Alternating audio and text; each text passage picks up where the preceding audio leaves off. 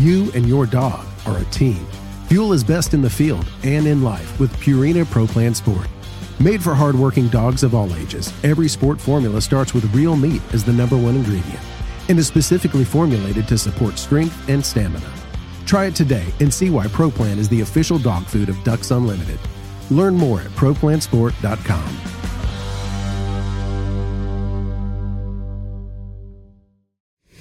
Can we do a mic check, please? Hey everybody, welcome back to the Ducks Unlimited podcast. I'm your host, Chris Jennings. I'm your host, Dr. Mike Brazier.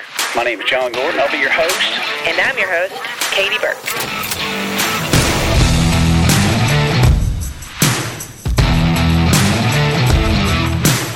Welcome to the Ducks Unlimited podcast, the only podcast about all things waterfowl. From hunting insights to science-based discussions about ducks, geese, and issues affecting waterfowl and wetlands conservation in North America. We bring the resource to you. The DU Podcast.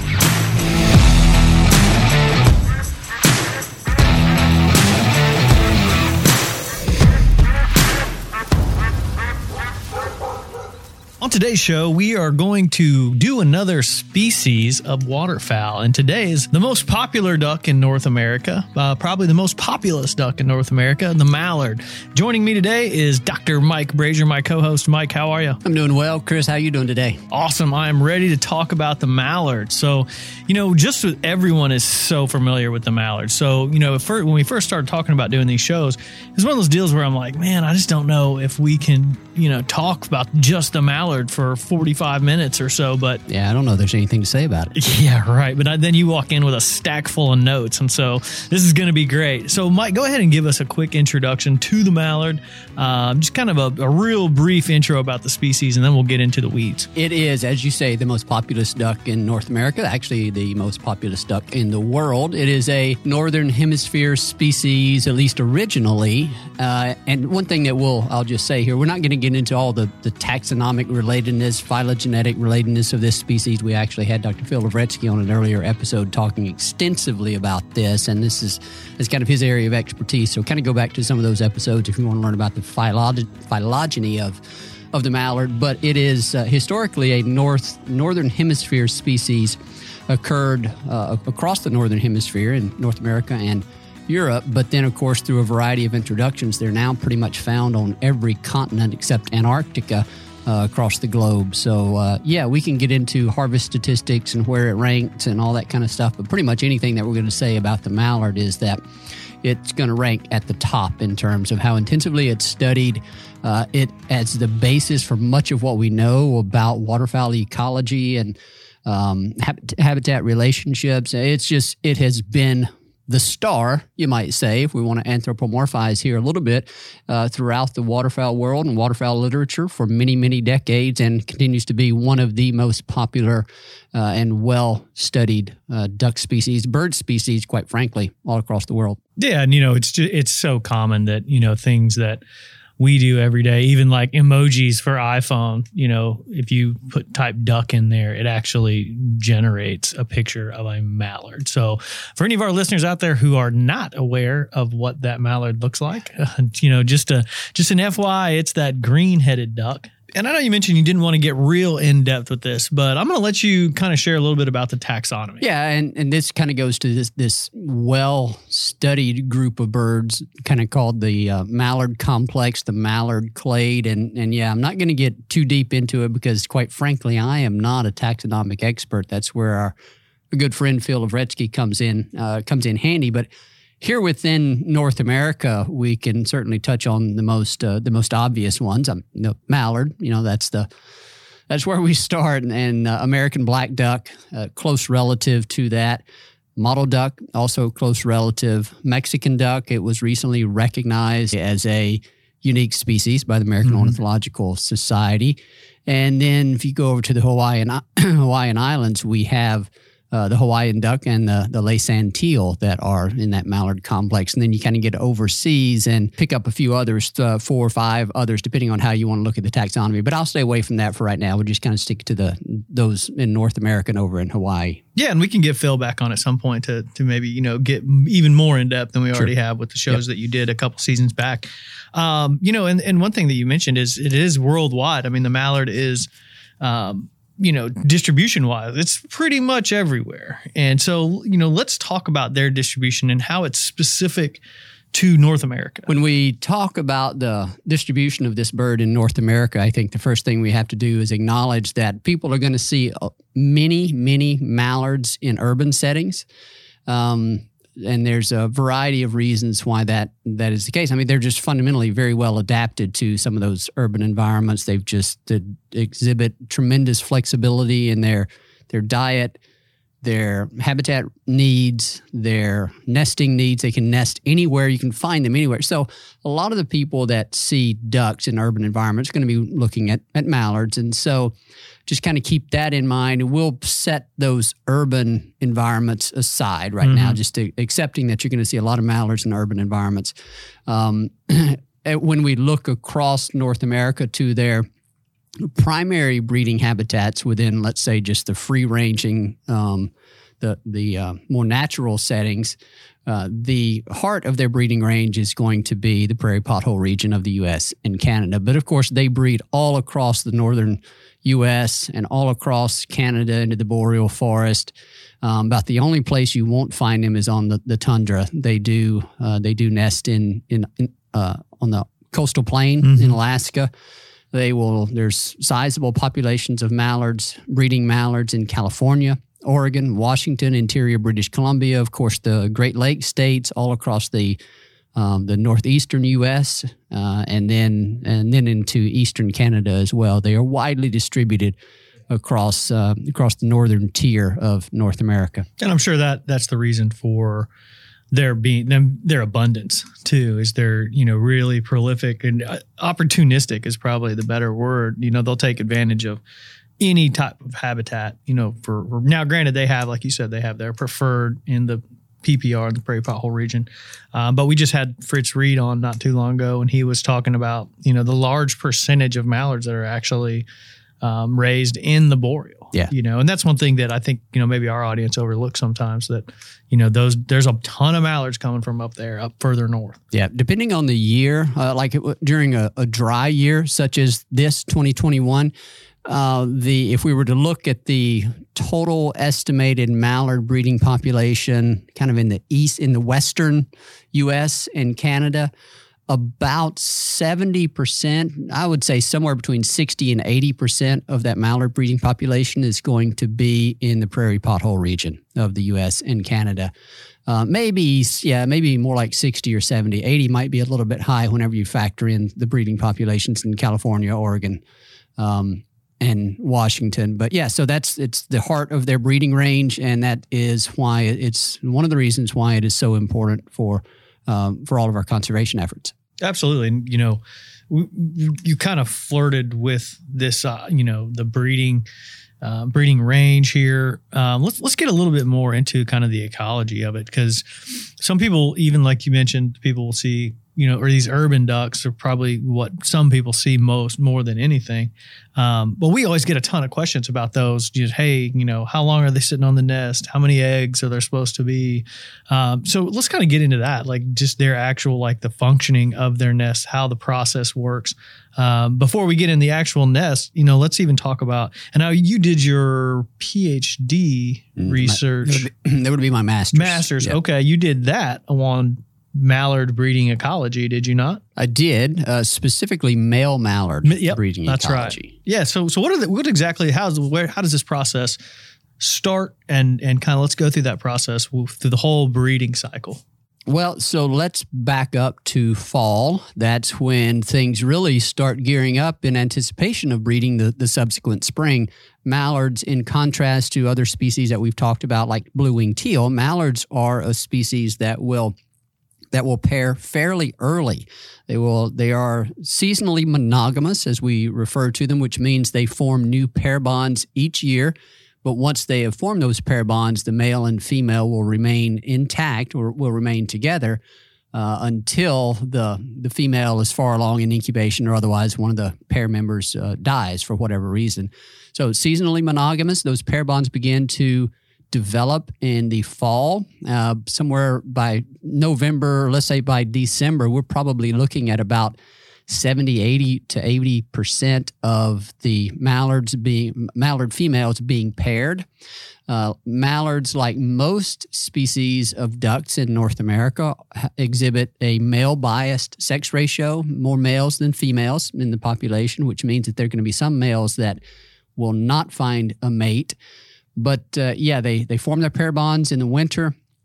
And then once they travel back north to breed in the prairies or the boreal forest or wherever it may be, the hen will find a suitable nest site typically in some type of upland area. They are upland nesting ducks, like most dabbling ducks in North America. However, mallards, being very flexible in their nest site selection, they will nest over water. They can kind of construct a little platform actually over water out of grasses or emergent vegetation and build a nest in those situations. They also nest frequently in human-provided, human-constructed structures. Nest tunnels would be the most common type of nesting structure that people would find a mallard, hen mallard nesting in.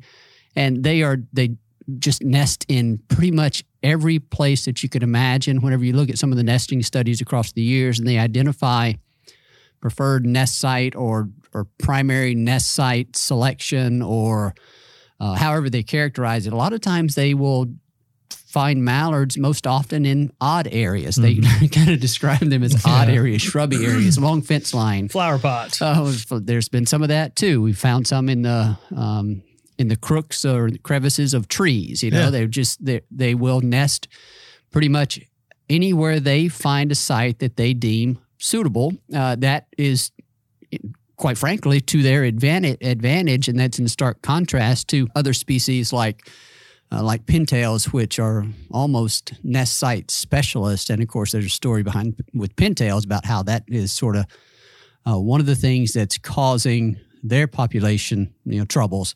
But mallards are readily adaptable in terms of their nest site selection, and so the hen establishes a nest, creates a nest bowl, and on average, she will lay about 9 eggs. That contrast with another species we've talked about, again, blue-winged teal, sort of the other end of one of these spectrums. So mallards are about, are a larger duck, about 2.5 to 3 pounds, and they will. Average clutch size for first nest is about 9 eggs. Now, the other thing about the nesting ecology of mallards is they are the most prolific renester, which means the renesting is basically the process by which, after one nest is destroyed, the hen will initiate a entirely new nest.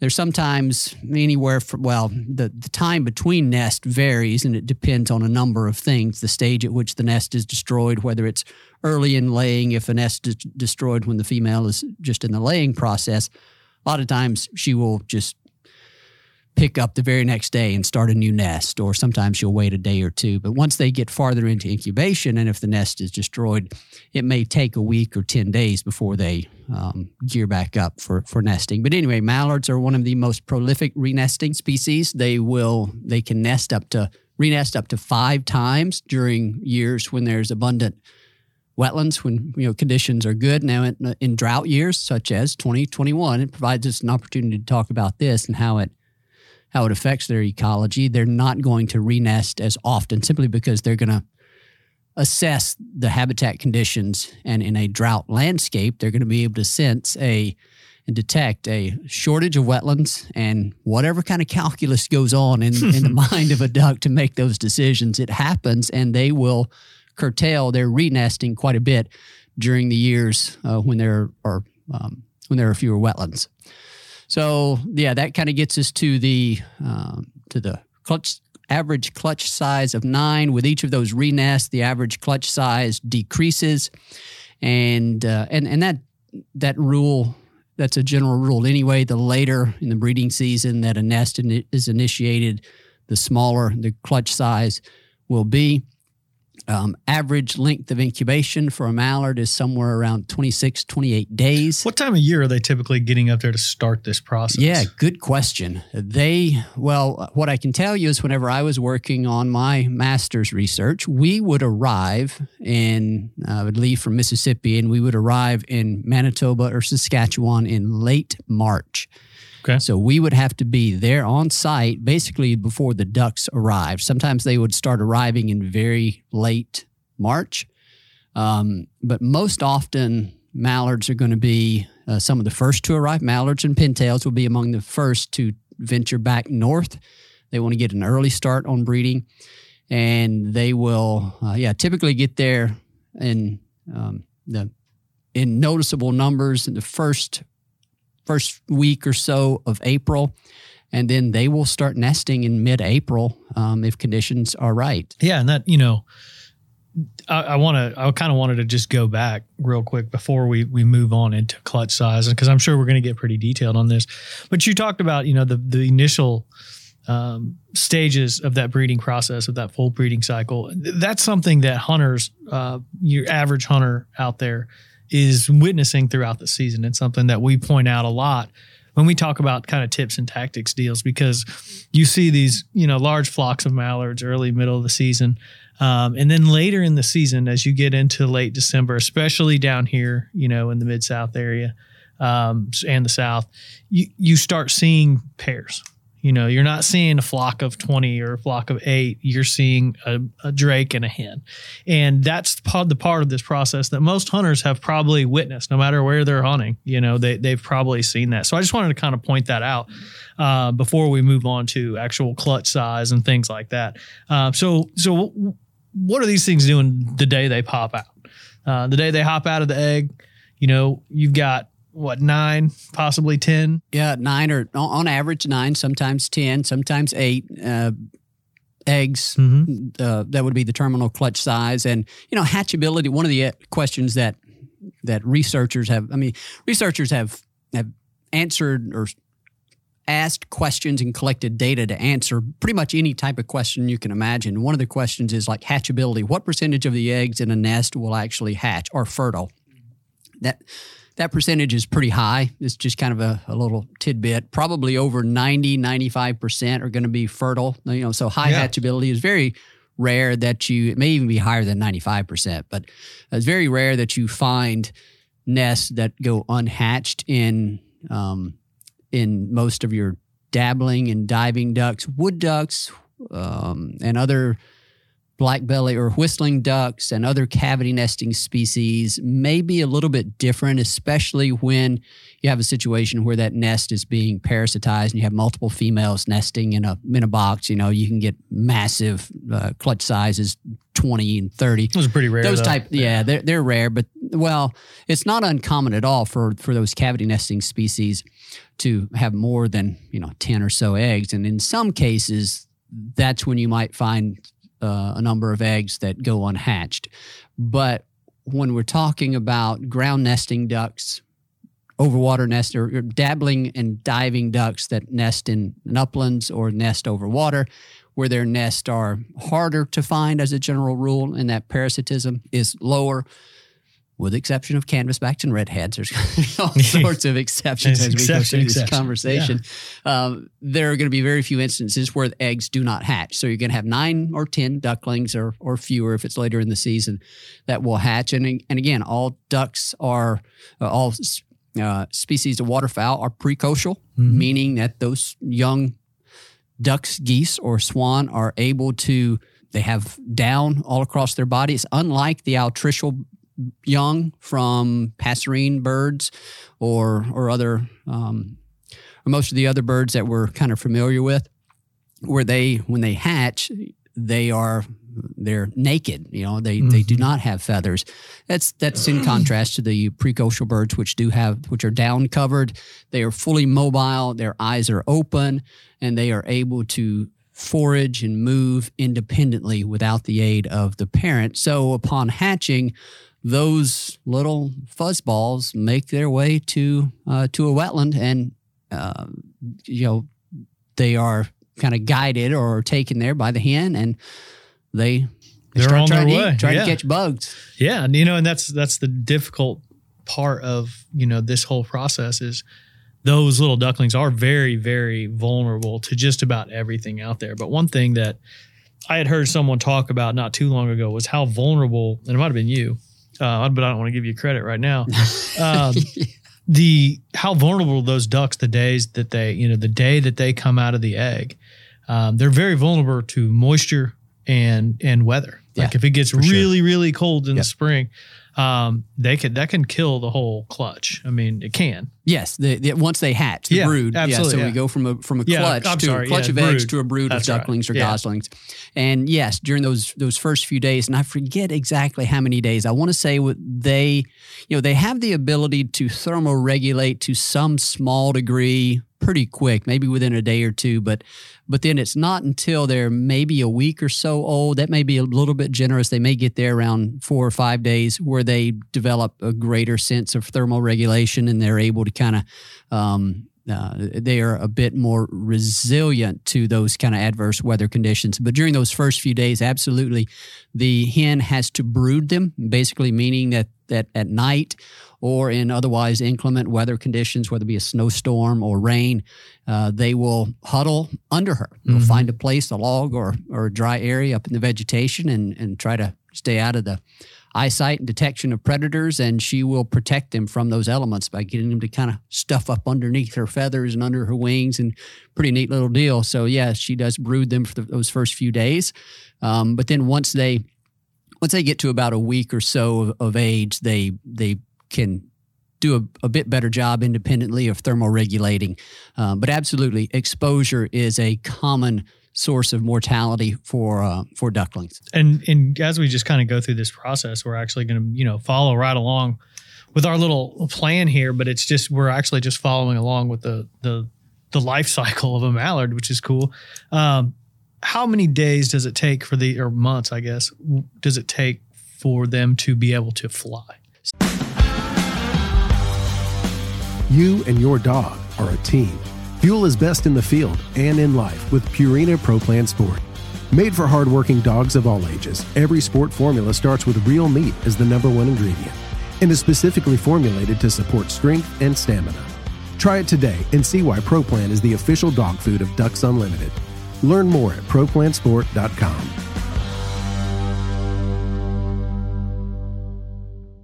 So for mallards, from the time they hatch, it's going to require somewhere between 40 to 60 days for them to be fully feathered and able to fly. Actually, sometimes they can fly a little bit sooner than that, but yeah, about 50 days I'd say is probably a good average time to fledging after they hatch. And how long do they stay with the hen, with the mother, I guess? As they get older and grow, and right before they're kind of preparing for migration, by this time in the life cycle, their job is to prepare for migration, and survive, obviously.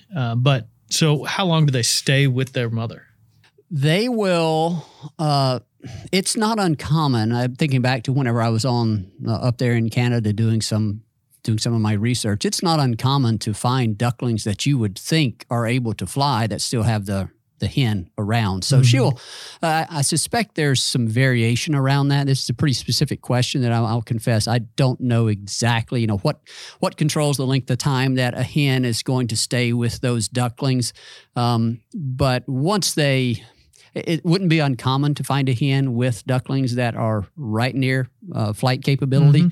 But it also wouldn't be uncommon for a hen to kind of bugger off, 2 weeks prior to that. Yeah. So the point is she's going to stay with them for quite a while. What are these ducklings eating when they finally do get to a wetland? What are they keying in on to grow? No, it's going to be invertebrates of all different kind, whether they be aquatic invertebrates or little flies and midges that are emerging from the wetland and perching on the vegetation. You've pretty much all of us have seen photos or videos of a little duckling jumping up out of the water trying to grasp a fly that's traveling overhead or that's perched on a piece of vegetation. But yeah, it's pretty much all invertebrates of various types there, where they're trying to get those protein resources to help them grow their muscle, their feathers, and then all the other tissue that they need to grow and grow quickly.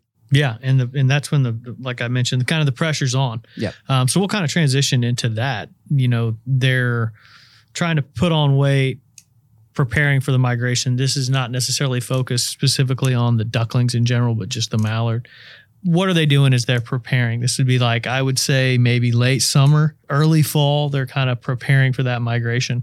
What's their focus at that time? Yeah, so I'll come at this from several different angles. We'll talk about the different different sexes. First, let's talk about the male mallards a little bit, because we haven't spoken much about them. Once we get there to the breeding grounds, like most.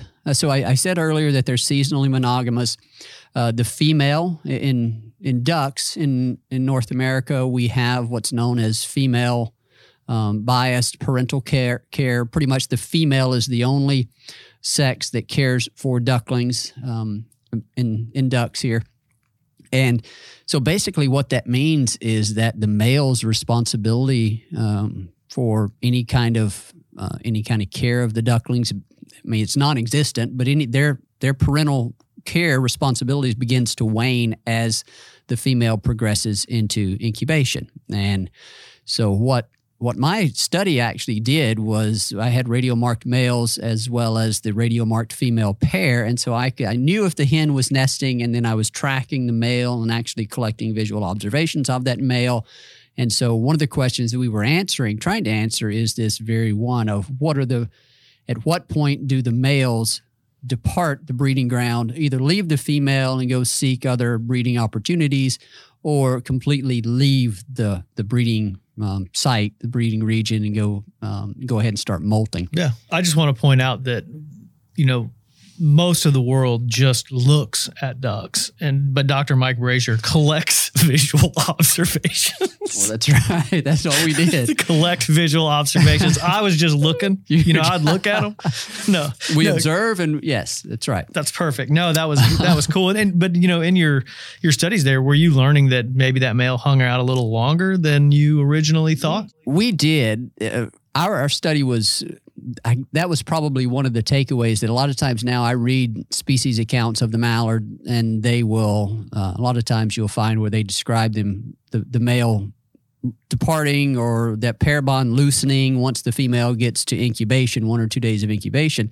What I actually found is that male, in most cases, the male mate stuck around in proximity to where that hen was nesting well into incubation, 2 to sometimes 2.5, 3 weeks into incubation, which is a bit unusual, or at least unexpected relative to what we had been previously found. And so I don't exactly know if there was something driving that. Maybe it was an exceptionally wet year. They had good wetland conditions, and the male was kind of gauging whether he thought there was going to be additional renest opportunities. So again, what goes on, the calculus that goes on in the mind of these ducks is a bit uncertain.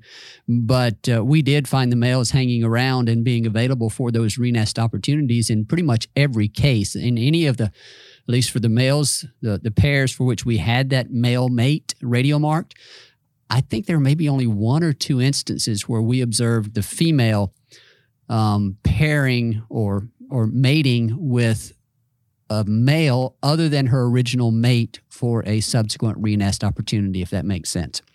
In every case of those renest opportunities, it was the original male mate that she was with, is basically what we found, which was pretty cool to see that. So nevertheless, though, once they get about 2 to 3 weeks of incubation, that male starts ranging a bit more widely across, in our case, the study area. And by widely, I'm talking 5 to 10 miles. Sometimes we'd have to go to search for them. But then once she gets even farther into incubation, and certainly once she hatches her clutch of eggs, the male is buggering off doing other things, and pretty soon a lot of those males depart the breeding area and will end up traveling to some more permanent molting lakes where they will drop their flight feathers and go through the molt. And so that's what the males do. And then females, if they're successful raising, if they're successful hatching a clutch, they of course do transition into brood care. And they was not uncommon for females, we think, to actually molt their wing feathers on the breeding grounds where they have been raising that brood. Now, if they nest early enough, or if their nest is destroyed or repeated nest are destroyed, then they will eventually kind of give up and go on to some of these molting lakes. But it's not uncommon at all, we don't think, for some of those females to be dropping their flight feathers and molting there in proximity to the area where they actually nested. So that's all going to be happening in late summer. And then mallards and some of the other duck species that don't migrate as early as blue-winged teal, they will transition to this sort of staging period, as we refer to it, where they are kind of hanging out, getting fat, replacing their flight feathers, and preparing for that southward migration whenever they feel the urge to do so. And is mallard one of those species where the young of the year quickly become, that within that same year, is a hen mallard going to be expected to raise a brood and nest that same year? Or is it one of those species where it's like 2 years old, it'll do it? Yeah, all dabbling ducks will nest and are capable of breeding in their first year. Okay. First year of life. Yeah. And that basically means the following spring. Yeah. It's like we're not talking about them attaining flight and then being able to breed within 3 months. Of them I just hatched. was So, not the sure. following spring, right. They do breed at 1 year of age. Mallards, blue wings, shovelers, pintails, black ducks, all those species are that way. And in most of the diving ducks, most of the diving ducks are going to be the same way. And then, let's talk about migration. We got all the way up to staging. And I think that's kind of the quintessential mallard image in people's heads would be, these large flocks of migrating mallards or mallards in the snow, something like that, because they're actually a really hardy bird. Well, apparently mallards don't migrate anymore, according to social media. Here we go. Yeah, no, I mean, I think that's not that specifically, but I think one thing that makes the mallard so exceptional is the fact that it can handle some pretty cold temperatures. It can handle, a little bit of snow and a little bit of ice, and before they're hardy enough that they really try and stick it out. And so in that process, how much are they having to pack on in that staging area to make sure that they can make the flight? Because some of these birds are wintering, as far south as Louisiana, Arkansas, these are, Texas, California, Southern California. I mean, that's out west. But, what are they doing to pack on this much weight? What kind of foods are they eating? How are they approaching that next stage in their life? You're starting to touch on a couple of really intriguing questions and that relate to things that we observe with regard to mallard migration. It's almost as though there are some mallards, as you described. There will be mallards that will be in Louisiana that will have already migrated to Louisiana by late October, maybe even earlier in some years, early November. And meanwhile, there are still mallards left hanging out in North Dakota. Which mallards are those? The ones that migrate early, regardless of what weather conditions are and how cold it gets, how early it gets cold, versus those that really hang out at northern latitudes despite severe winter weather. What causes those differences? We really don't know, and it's actually a pretty intriguing question that I think is gaining a little bit more attention, or at least it's been talked about a lot now, as we are trying to do a better job or trying to learn more about the migration dynamics of mallards and other species as well. But certainly mallards being one of our largest duck species, our largest dabbling duck species. It is able to pack on a lot of fat. It has a highly flexible diet. It can basically eat anything from invertebrates to corn or rice or wheat or peas, and that gives it a ton of options. Fish, yeah, I was pecans, peanuts, you name it, acorns, anything. There's very few things that mallards will not eat and cannot derive some energetic or caloric value from. But during that staging period, they are trying to pack on calories. They're consuming, carbs. That's what they're after. And so that's going to come in the form of peas, wheat, barley. Those are the ones. I'm missing some. Well, corn on the landscape as well. Rice, farther south in some of those landscapes. But I'm thinking about up north. I'm thinking about Prairie Canada, and there is some corn that's making its way into Prairie Canada. But traditionally, when you think about large flocks of mallards that are out across that landscape, foraging feverishly to try to pack on that fat, we're talking about peas, garbanzo beans. Yeah. Wheat, barley, those are going to be some of the big ones. Yeah. So, that migration, the big jump, then they're coming down to the wintering areas. How does their food change? Will the food resources change? And what are these ducks doing once they're on the wintering grounds? I think it's probably fair to say that we don't see noticeable changes in the type of nutrients that mallards are seeking until the following spring. Mm-hmm. During fall, winter, and prior to spring migration, it's really carbs, seeds, acorns, agricultural grains that they are after. Now they have to supplement that obviously with invertebrates and other forms of plant material to obtain their essential minerals and nutrients, just like we all have to have a balanced diet. Mallards can't live on, quote, bread alone either. And by the way, we should not feed bread to mallards, even in those urban settings. They'll be fine. They'll be fine people. They'll survive. That's right. We don't need to feed them bread.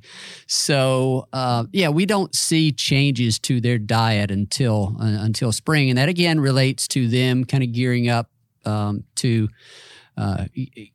for that breeding season, egg formation. Actually, now that I say that and I kind of listen to myself talk here, one of the things that I'm leaving out in terms of what they go through during winter is molt. They do go through a molt during winter.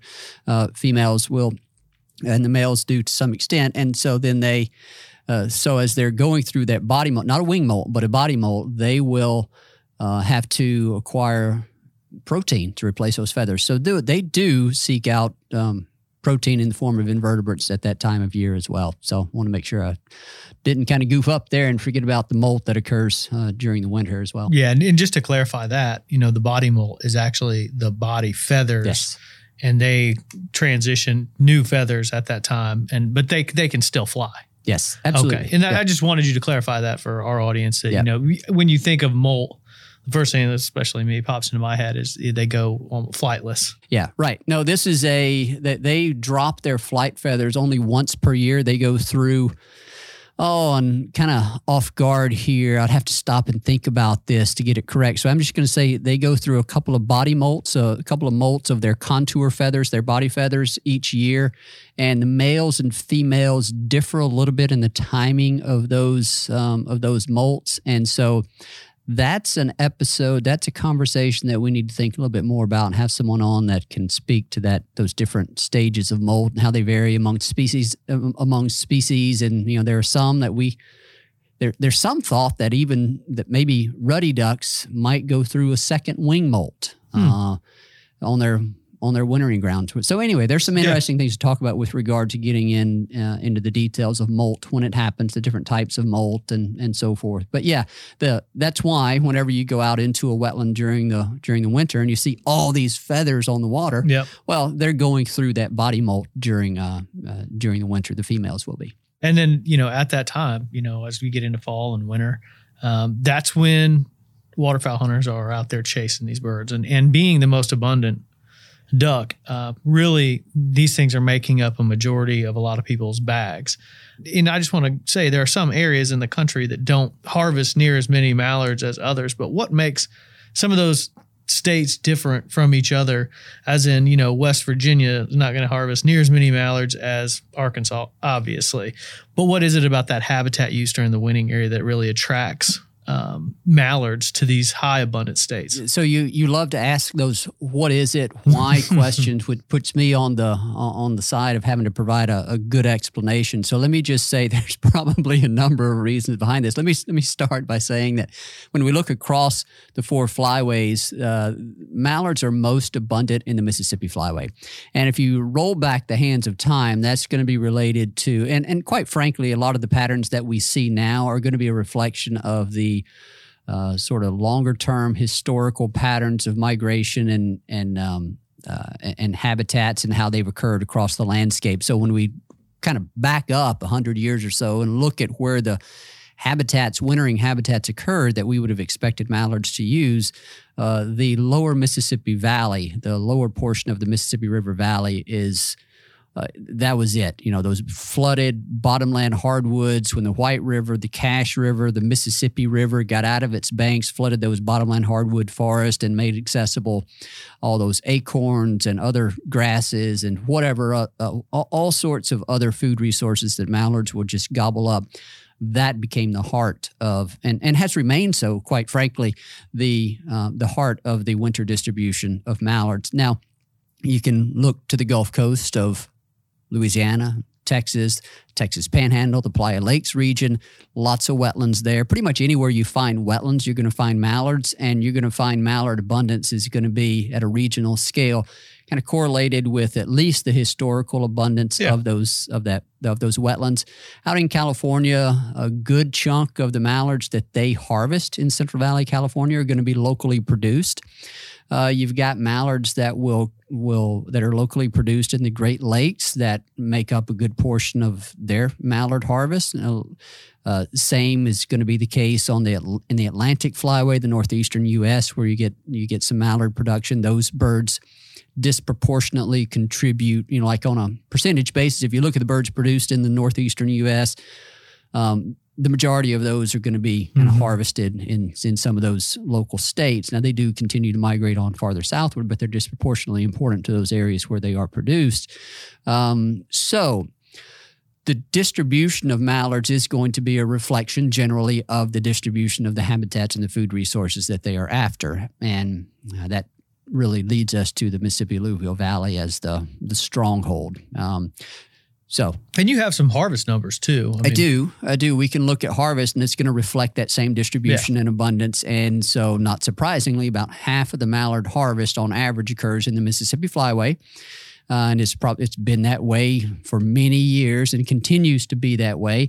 When we look across the entire U.S., I don't think these numbers here account for a harvest that occurs in Canada. Look across the entire U.S., on average, over the past 20 or so years, we've had an average harvest of about 4.5 million mallards. I think we've had a few years recently here where the number's been lower than that. But on average, we're looking at 4 to 4.5 million mallards harvested. And half of those are going to come from the Mississippi Flyway. About 20% of that is going to come from the Central Flyway. Another 20% is going to come from the Pacific Flyway, including Alaska. And then you get about 10% or so from the Atlantic Flyway. And if you look at the importance of mallard in the overall harvest of ducks, on average, they're going to account for about a third of total duck harvest. That's a lot. So it is. One species accounts for about a third of the total duck harvest. Now, part of that is because it's a robust population size. If you look continentally, you're probably looking at a breeding population size somewhere around 10, 11, 12 million on average.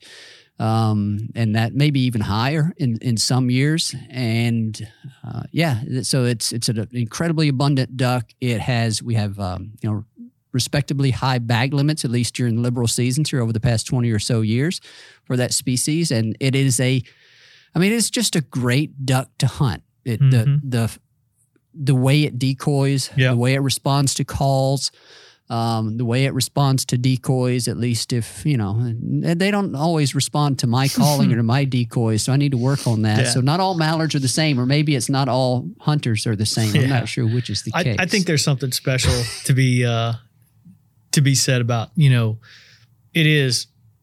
it's ironic that it is the most abundant species, and it is also, the most harvested species.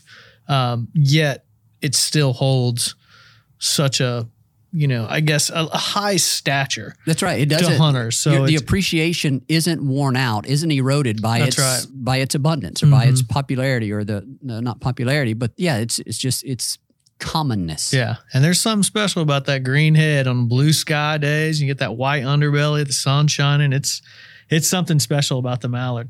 Before we get out of here, let's do a quick rundown on just conservation concerns. Obviously, with the abundance and with the prolific lifestyle that these things live, kind of pinpoint some real conservation focus that Ducks Unlimited Science is taking a look at right now. What I need to do here first is talk about 3 different breeding stocks of mallards, because that's how we think about some of our conservation concerns. In North America, mallards can be subdivided into 3 breeding stocks. One is a western stock of mallards that will include mallards in Alaska, interior British Columbia, Washington, Oregon, and California. There's the mid-continent breeding stock of mallards.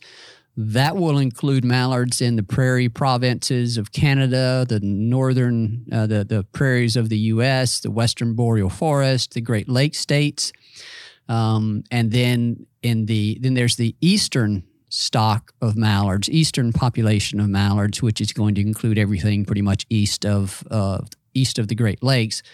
Major production areas will include the northeastern states down to about Virginia. You're going to find a few birds south of there, but Virginia is about as far south as you can find appreciable numbers, at least in those wild settings. And then eastern Canada as well. So those 3 stocks of mallards are how we in the waterfowl management community manage mallard populations. Western mallards have been doing pretty good. I don't have population numbers broken down by those different stocks. What I can do, I think I can remember these ballpark-wise in terms of like the average mallard breeding population size across those 3 stocks. For the mallards in the Atlantic flyway, eastern mallards, I think we're somewhere around 1 to 1.5 million on average. If we look into the mid-continent population, that's, of course, the largest population of mallards there, anywhere from 9 to 6 or 7 million, depending on habitat conditions, whatever. But typically, you're looking at around 9 million, at least here in recent years. So for that western mallard stock, I think we're looking at somewhere around 1 million mallards, somewhere in that neighborhood. Most of them are in that mid-continent. I may be a little bit off on some of those numbers, but relatively speaking, it's going to be in the ballpark. The mid-continent mallard population is the big one. And so in terms of conservation concerns, western mallards are doing pretty well. Well, they're doing fine. There's no indication of any issues with their populations right now. And then in the mid-continent population, no issues there. Like there's no pressing population decline that we can't necessarily understand. Now, if you want to look more regionally within that mid-continent population, you can go to the Great Lakes states, and there are some issues there, some concerns with declining mallard populations among that sort of subset, that breeding subset. And we're actually involved in some research now. Michigan State University is a partner in this research using some satellite transmitters to try to get a handle on what's going on with Great Lakes mallards as a subset of that mid-continent population. And then you get into the eastern mallard, and that's its entire kind of issue of its own. We've seen also population declines over the past 10 or so years for eastern mallards, and we began to touch on that a little bit with Phil Lavretsky a couple of years ago when he was looking at the genetics of what's actually happening there with the eastern mallards. So declining population size among eastern mallards, as well as some really intriguing genetic stuff of game farm mallards, maybe becoming more prevalent in that eastern mallard population. And there's also some questions about differences in productivity between mallards nesting in the U.S. versus mallards nesting in Canada. It's like we're seeing these population declines. What's driving it? Driving it is it harvest? Is it reproduction? And if it's and then are there differences in reproduction between birds produced birds breeding in the U.S. and birds breeding in Canada? So, when we look at mallards, the Great Lakes as well as the eastern mallard population are the ones for which we do have some concerns, some legitimate questions, and we're trying to get at those through some targeted science. Now, in terms of overall conservation, like I said at the outset, mallards have been the basis for much of what we know about habitat relationships between ducks and wetlands and upland nesting areas. Now, through the years, we've studied individual species and learned a whole host learned a lot about those other species, but mallards continue to be a really good proxy for kind of what's going on with those areas, or at least for the habitat requirements and the type of work that we need to be doing to maximize recruitment and then breeding season survival. And so that they have helped shape in a major way a lot of the conservation efforts that we pursue up there in the prairies. No, that's awesome. And this has been fantastic. I mean, we've, like I said at the outset of the show, I was concerned we'd be able to get, this long, but we could probably go even longer. Well, I'll probably go back through here and we'll listen to it and I'll, say, oh, well, shoot, we didn't talk about that. We didn't talk about that. That's right. Or we could have said this, or maybe you might even say, oh, Mike, you screwed that up. But, well, if that's the case, we'll do Mallards Part 2 pretty soon. Mike, this has been great. It's been awesome. I hope our listeners learned something today about the mallard, but thanks for joining me. You bet, Chris. My pleasure. I'd like to thank my co-host, Dr. Mike Brazier, for coming on the show and talking about mallards with us today. I'd like to thank Clay Baird, our producer, for putting the show together and getting it out to you. And I'd like to thank you, the listener, for joining us on the DU podcast and supporting wetlands conservation. Thank you for listening to this episode of the DU podcast. Be sure to rate, review, and subscribe to the show, and visit www.ducks.org/DU podcast for resources based on today's topics, as well as access to more episodes. Opinions expressed by guests do not necessarily reflect those of Ducks Unlimited. Until next time, stay tuned to the Ducks. Stay tuned to the Ducks.